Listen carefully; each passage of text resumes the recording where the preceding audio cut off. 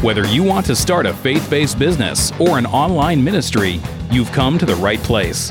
This is the Teresa Blaze Show with your host, Teresa Blaze, where she's bringing her over 20 years of consulting experience to the mic.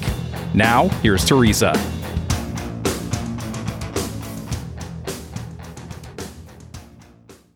Hi, I'm Teresa Blaze, and welcome to the Teresa Blaze Show. Today, we are talking about don't be afraid to just put your product out there. Whether you're running a business or a ministry, you have an offering, a product, a service, something that will be beneficial to people at large. And you don't have to be absolutely perfect to get it out there. Of course, you want it to be done with excellence. But sometimes, in the quest to become excellent, you dip a toe into, well, it has to be perfect. No, it doesn't. You can always improve on, but you cannot improve on it if it's not out there. You can't know if it's going to work unless you put it out there and you test it.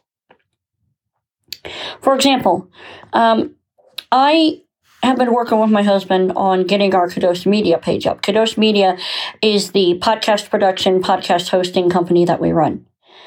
And we also do some web design on the side as well. But we've been trying to sit there and get it up and get it up and get it up. And finally, you know what?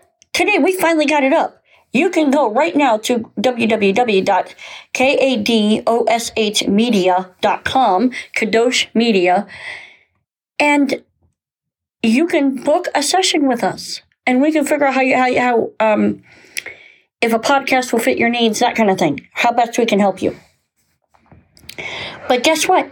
The page isn't perfect. And I don't expect it to be. It's a work in progress. It works. It looks fairly good. And we're going to continue to improve. My point is, don't obsess over perfection. Do enough that you can operate with excellence.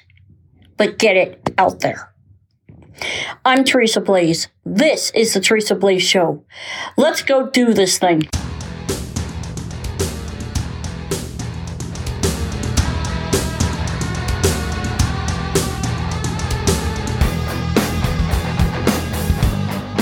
You've been listening to The Teresa Blaze Show. To catch all her past shows, visit www.teresablaze.com.